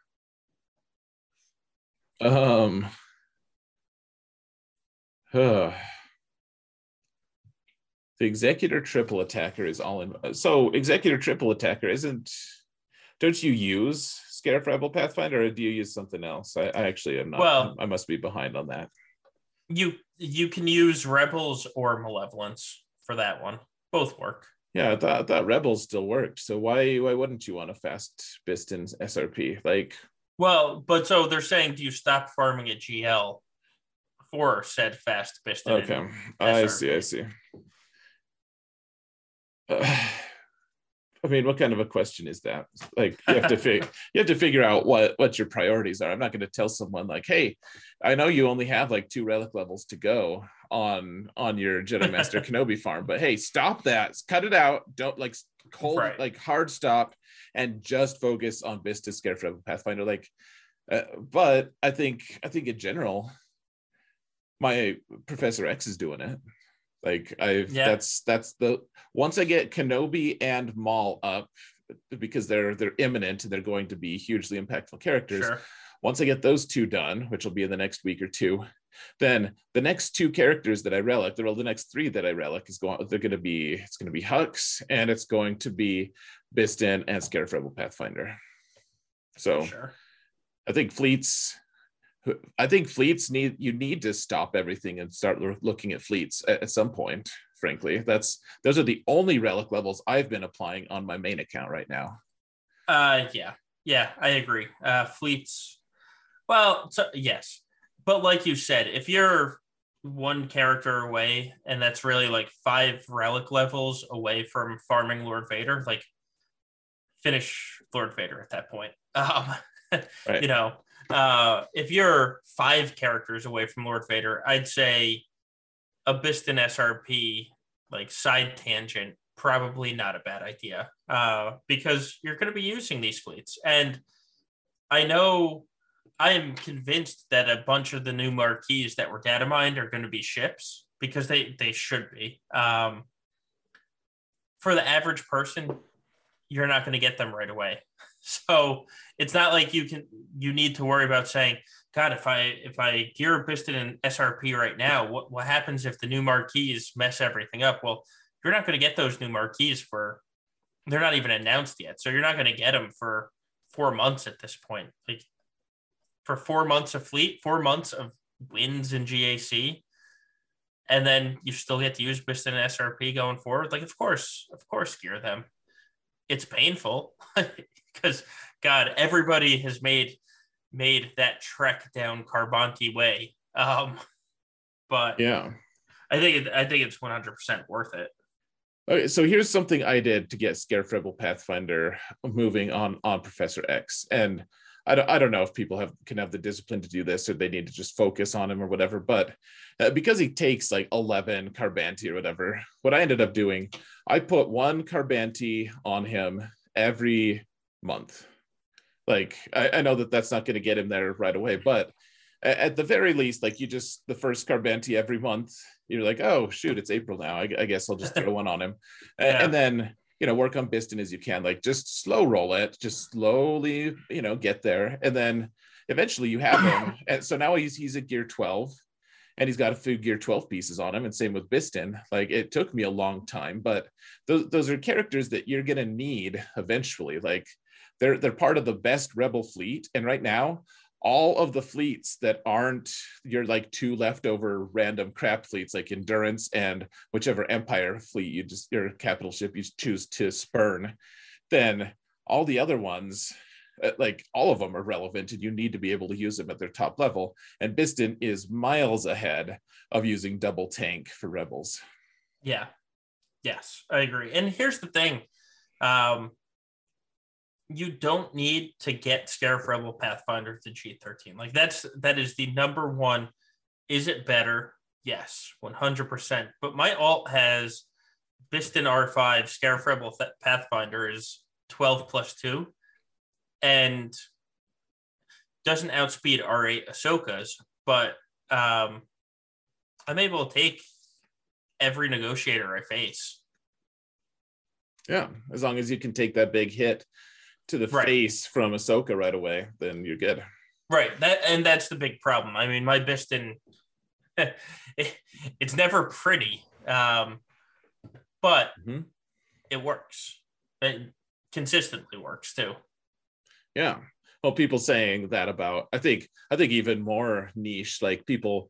So Biston and Scarif Rebel Pathfinder, obviously they're not characters people really want to gear up and stuff, but like Gar Saxon and ISC are another one that having a really fast gauntlet is really good too.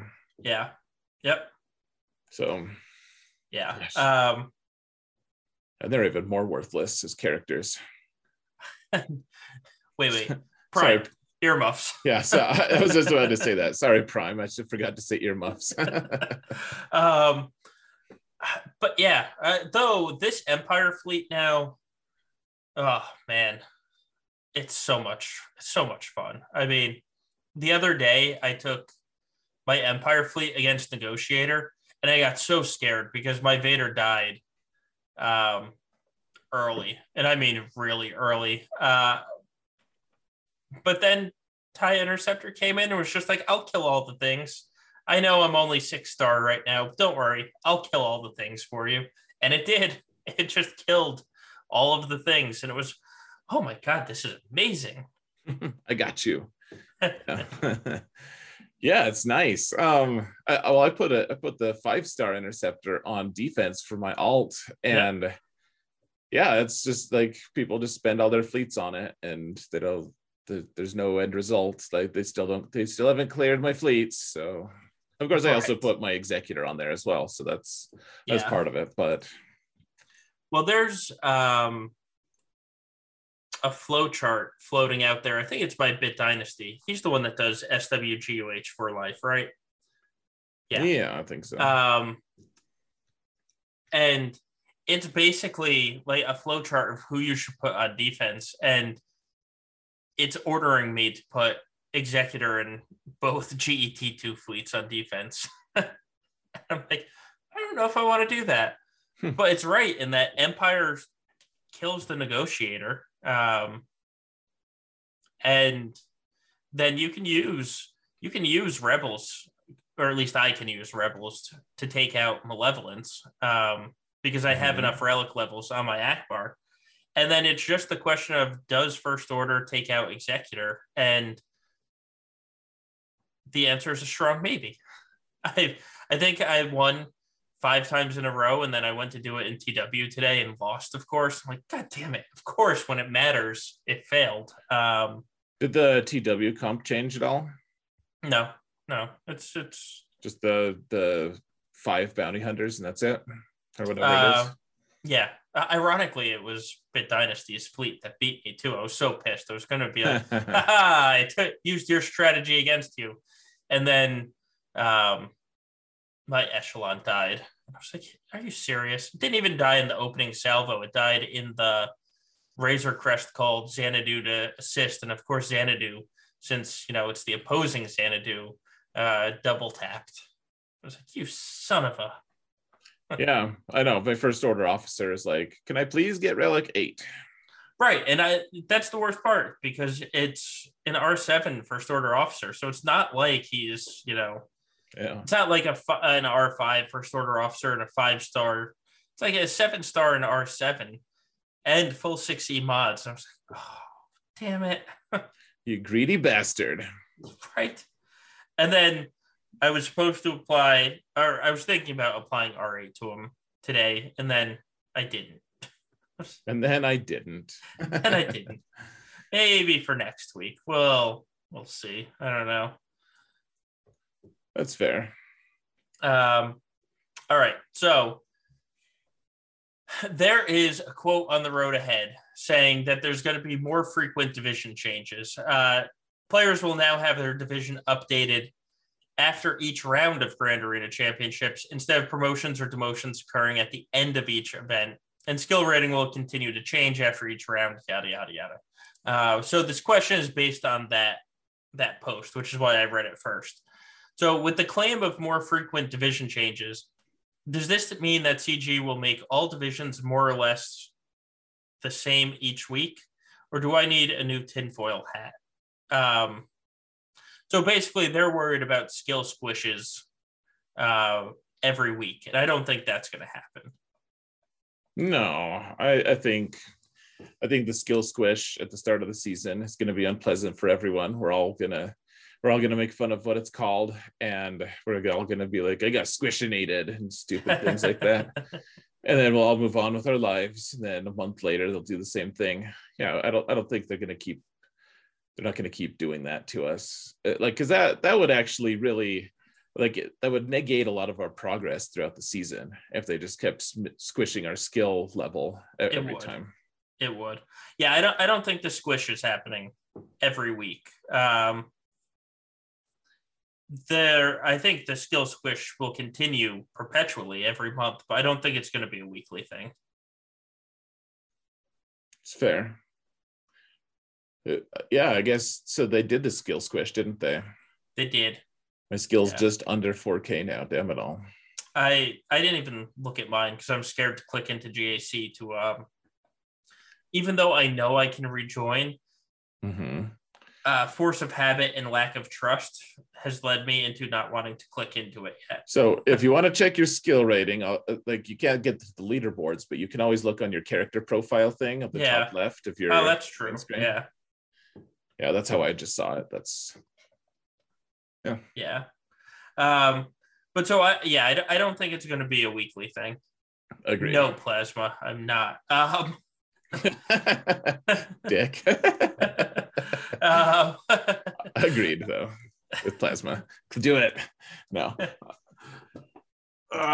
What's next? All right. So now that people, or no. Sorry, I skipped one. At the moment, characters with multiple Omicrons are all for the same game mode. So Star Killer is full GAC, Dadbot is full TW. Would you like to see characters with one Omicron for TW and, say, for example, one for GAC? I'm not using TB as an example. The question. Shame on you. You know who you are. But would you like to see Omicrons? Like, if somebody's going to have multiple Omicrons, should they have multiple Omicrons in different game modes? I wouldn't mind that. It's already enough of a mental hurdle, though, to try to figure out, for the most part, I've been unaffected by it, but trying to, if you think about like Star Killer, you're like, oh yeah, I'm good. Or I guess an even better example, I tried to use Iden Versio in day 4 of the Darkside Territory battle. And I was like, why aren't you gaining turn meter? Like, do something. And I ended up losing. Poking it. Yeah. Yep. Exactly. And that kind of thing is going to happen with Omicrons anyways. Like Right. that's just a natural consequence. So having a character that has his attention divided. I mean, I already have a ton of people who get the mechanics wrong, who message me. They're like, well, this thing and the kiss is this. I'm like, oh crap, it does. Like they quote it. And then I look and I'm like, well, you failed to mention that that's for territory battles. Like, of course, that's like, of course, right. it sounds broken because it is if it applies to GAC. Right. So, but that being said, I don't know. It seems like if any Galactic Legends come out in the future with the requiring with Omicrons on them, seems like they would probably end up having an Omicron for each. It would be my guess. Yeah. I don't know. What do you think? Yeah, I think so. I'm actually kind of conflicted about this because nothing pisses me off more than Star Killers used in TW or Dad Bods in GAC. Because without the Omis, it's just not. They're just. I don't like characters. They're only good in one game mode. So a large part of me wants multiple Omicrons. Like I want an Omicron, for GAC, so I can use this character that I got to R8 in GAC, and then give me a TW one so I can use them in TW.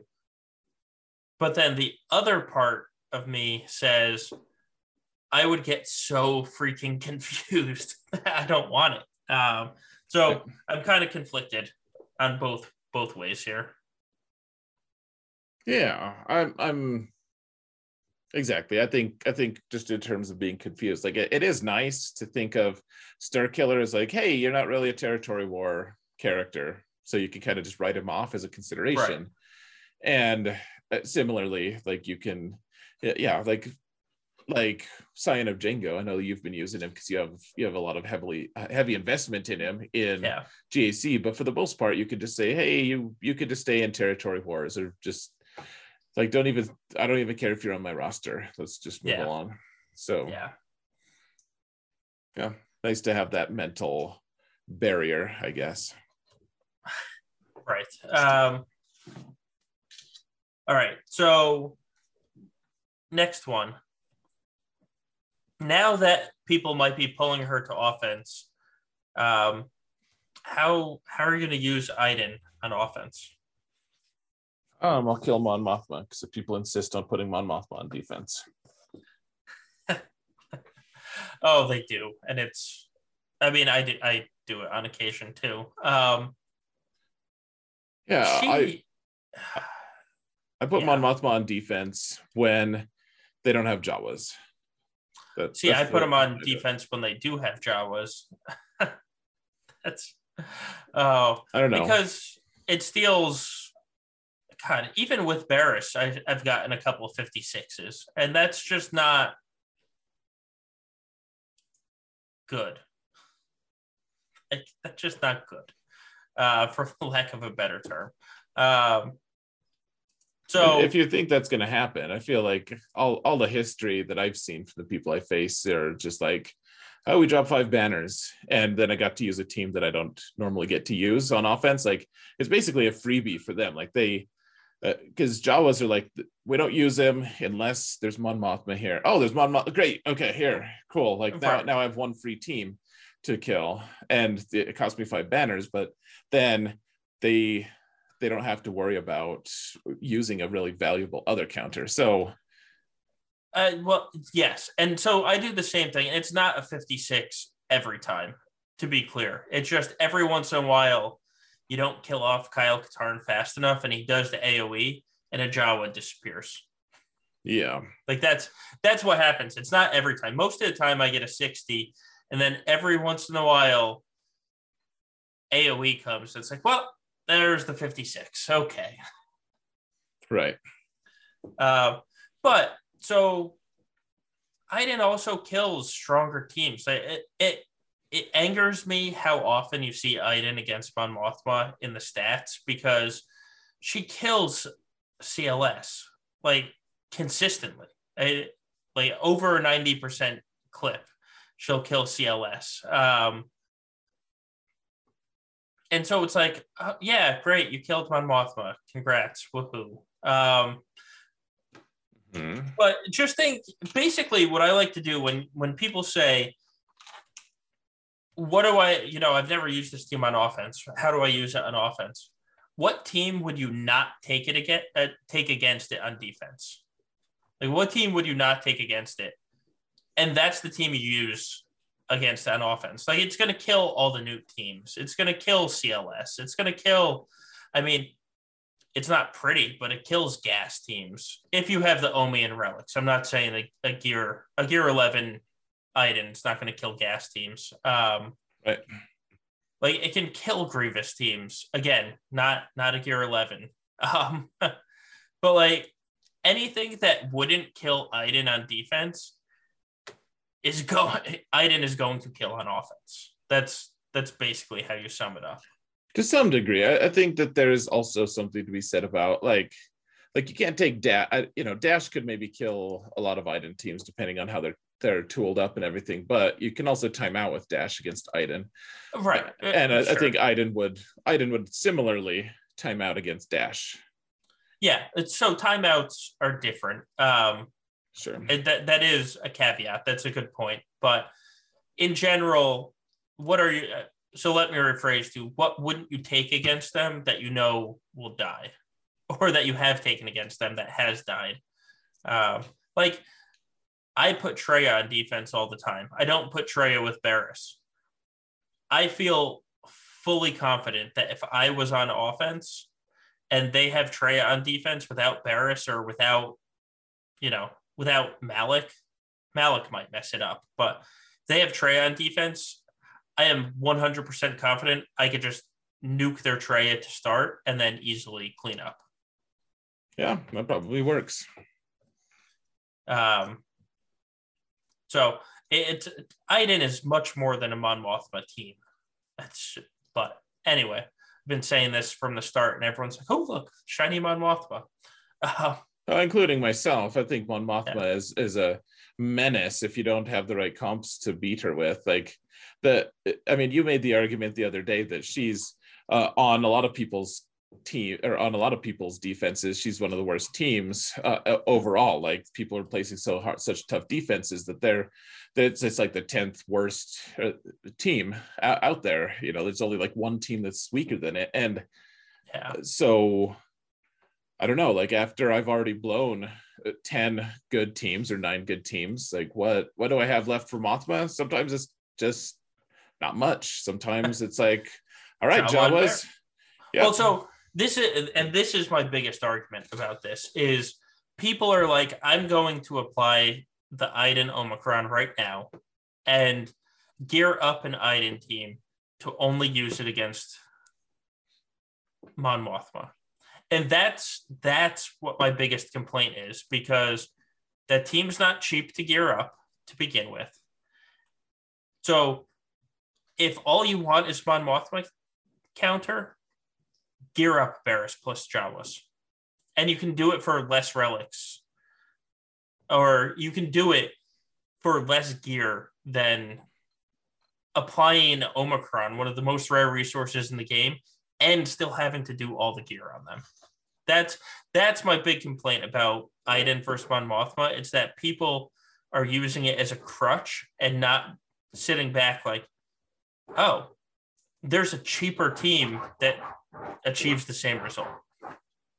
Sure.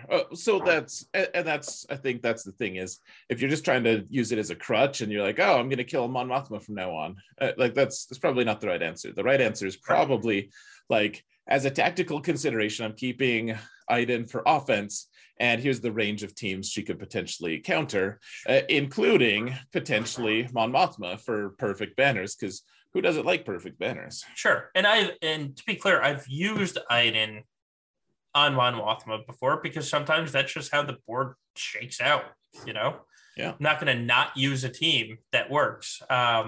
It's just, God, it bugs me so much. We see it in the Gambit server all the time of, well, I'm going to apply the Iden Omi and then gear up all these characters for the Mon Mothma team. And you're like, that's such a heavy investment just for Mon Mothma. Such a heavy investment. Well, yeah, at the end of the day, Mon Mothma isn't the pinnacle team that you need to be. Like, yes, she can be a menace, absolutely, Right. but there are a lot. Like, I think that was one of my favorite moves the other day was when I used Bad Batch with Shock T. Like Yeah. that just stopped them cold. Like it wasn't even close. Like my Bad Batch are like, hey, we got a turn. Oh, we know what to do with this, and Right. it was just over. The second they get a turn, it's like, oh, okay, goodbye. Same thing. You could use troopers with Watt. A lot of people don't have uses for Watt at the moment. Gosh, okay, silly. I know, silly, but troopers with Watt like destroy Mon Mothma. Assuming you can get if you absolutely. There's a lot of things that you can actually do. Anyway, all right, last one. So if you look at the swgoh.gg stats, there are a lot of Droideka and Shore Trooper sitting with Sith Eternal. So the question is twofold. What the heck do you do with an R7 Droideka and essentially fast or slow Droideka, and then what's with Shore Trooper in Sith Eternal? And that one's easy to answer. Shore Trooper is an auto taunt that applies crit immunity. His best place is not with Sith Eternal, but it makes sense that a lot of times when you see these .gg stats, it's people at lower GP levels that are using these teams, because some of the teams at the top, I have it pulled up. It's like, Sith Eternal, and then Dooku, Sidious, Shore, and Marauder. And it has the highest hold percentage at 97.6%. Clearly, at 42 times too. It's not like it's seen 5 times. 42 times with a 97.6 hold percentage. That's not happening at the very, very top end. That's super bizarre. I wonder why that is. That seems like that seems like an impossible number. Honestly, that's crazy. Right. So, but is it then, like Supreme Leader Kylo struggles against that particular build or something? It's probably people trying to solo with Supreme Leader Kylo when it's got an ability block, 2 healing immunities, crit immunity, and a Sith Marauder, and people are dumb and try and solo it. Because the other thing is Shore is an auto taunt, so you can't poke Dooku or Sidious to just stun them at the start. But so, that answers that question about Shore. But Droideka is a good one to talk about, because what do you do with Droideka? I don't know. I have a Relic 6 one. I can't decide. He usually rides the pine. I had him really fast for a while, and then I realized that even as fast as I was making him, a lot of the comps that were countering him, or I was trying to use to counter, using his really fast speed, like it's just not sufficient for what I wanted to do, and I used other things anyways. So even at really high speeds, I was like, you know what, this, like, I barely use him. It's like you just took Shock T's really fast, like her god speed mods off, because you're probably not using her for what you wanted to as much as you had planned. So you just adjusted your mods. I think that's what I did to Droideka as well. Yeah. I use I put him on defense. I have Droideka at an effective 380 speed. And so, but mine is at like 390 or something like that. Yeah. I use him with the plan, because I have, so the team I place, because I don't waste BAM on that team. The team I place can be troopered. Like it very much can be troopered. But so I put a Darth Revan that can be troopered on the board, and most people are like, oh, look, shiny Darth Revan. And so one of two things happens. They either use their gas on my Maul, which I consider a good trade. Like that, I think that's a fine trade. If you're going to waste gas on the bottom front on my Maul, cool. Sure. Or they use their CLS on it, and I usually have my gas in the bottom back. So they open up the back zone and there's gas, and they've used their CLS. So like that's how I use Maul. So I don't always expect it to get a hold. I do use it to draw out other things, though. Yeah, and I think that's pretty valid. CLS will take that Maul team apart if oh yeah, without a doubt. Ravnica. Yeah. Yeah, but yeah, then their CLS is out, and suddenly your General Skywalker is either getting Galactic Legended, which he usually takes a little bite out of them, unless it's the Eternal Armor. Right. And or he costs them multiple attempts, because General Skywalker is a huge issue with my current comps and everything, because I've been loving using my Han and Chewie with Dash, and then I want to start using Commander Luke for other things as well, and using the full CLS squad as we've traditionally been using it on General Skywalker has just like, if I'm not doing that, if I don't have CLS available for it, what's my bargain basement counter to General Skywalker? There's not really a great one. Maybe there's not. I keep hearing Maul works really well. Maul does, but you need BAM. Yeah, well, and that becomes expensive. Right. Because if you want BAM to counter Iden, or you want BAM on defense, then you're not bidding gas with them. General Skywalker. So the first 3 weeks of last season, I kept CLS on offense at all times. And then the last week of last season, I put CLS on defense, like I said earlier, with Han and Chewie on Dash, and a CLS kind of like hybrid droid team type thing. Mm-hmm. And I was just thankful I didn't run into gas once on defense, because I would have had to sit the Eternal. Like that, there's not really another option. Like I would have had to use Sith Eternal on them. Yeah, I remember when I was scouting someone, I was like, man, they always put General Skywalker on defense without fail every single time. And the way I wanted to place my defense is at the end of the day, I was like, I'm pretty sure I have Sith Eternal available. I'd love to put him on defense, but I think instead I'm going to spare myself the mental like gymnastics, and I'm just going to nuke his General Skywalker for max banners instead. Right. And like you can use EP Starkiller on gas, but I don't think that's a solid trade. Right. Oh yeah, you could. Starkiller does beat General Skywalker all the time, I think. Right. So there's really no good options without CLS there. But like we were talking earlier, if people start doing R9 gas, R9 5s, I'm not trusting my CLS at the same time. So I don't want to be using Sith Eternal.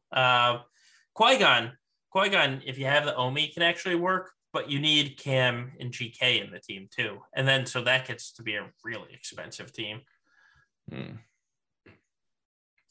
Yeah, it's I guess bounty hunters can do it. You have to have the right mods for it, like very specific mods. You do, and it works, but it can get really funky really fast, because you kill gas right away, which is great, and then you're taking out an R8 or an R9 5s, which you actually, it's way better to just kill to make Super Troopers kill Rex. It is, yeah. And that's what my testing showed. But gosh, even then it can. But then what are your Super Troopers gonna like? Then they're all super fast, super good. Like they don't have right. They don't have as much armor is the only thing. But then they have a ton of hit points and protection and speed, and so it's a whole mess. And I do know Padme Cat can do it, but again, it takes GK, and it either takes both Ahsokas and either R2 or 3PO on it.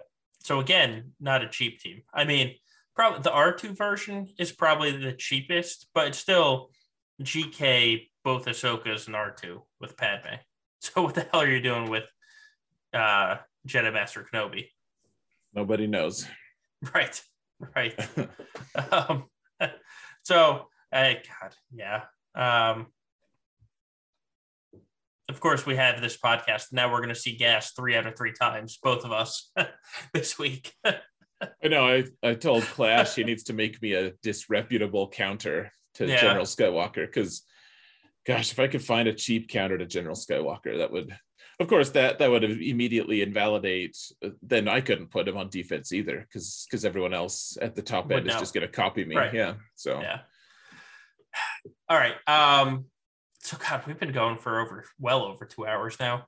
Yeah, I guess we got a gig done here. Yeah, we didn't even talk about our weeks because it's the off week.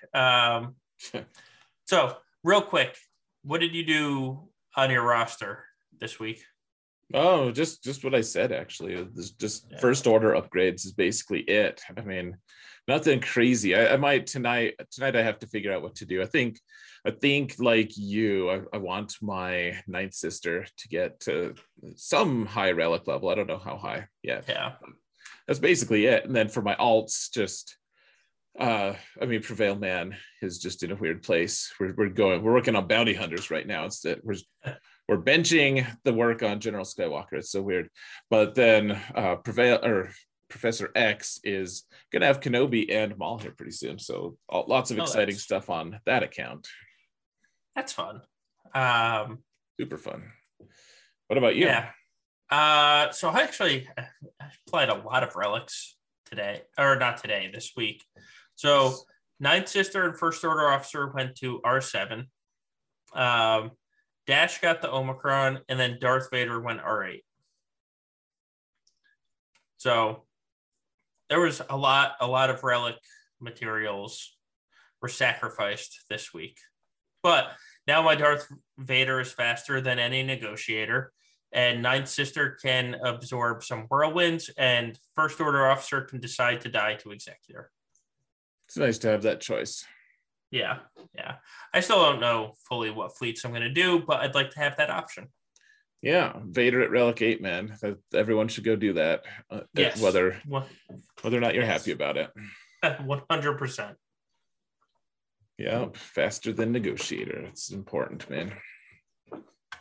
All right, so that kills the podcast. Thank you, everybody, for joining us for this week's podcast.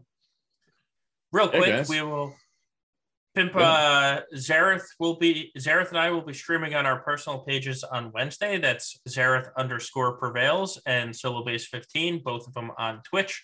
Zareth under the same name is on YouTube. Friday night will be Gambit Fight Night. That will be on Twitch at the Gambit podcast page. And then Sunday night will be Zareth and I on our personal pages again. So that is the preview for this week and where you can find us. And thanks for joining us. Yeah, guys, don't be dicks. And remember that evil sucks.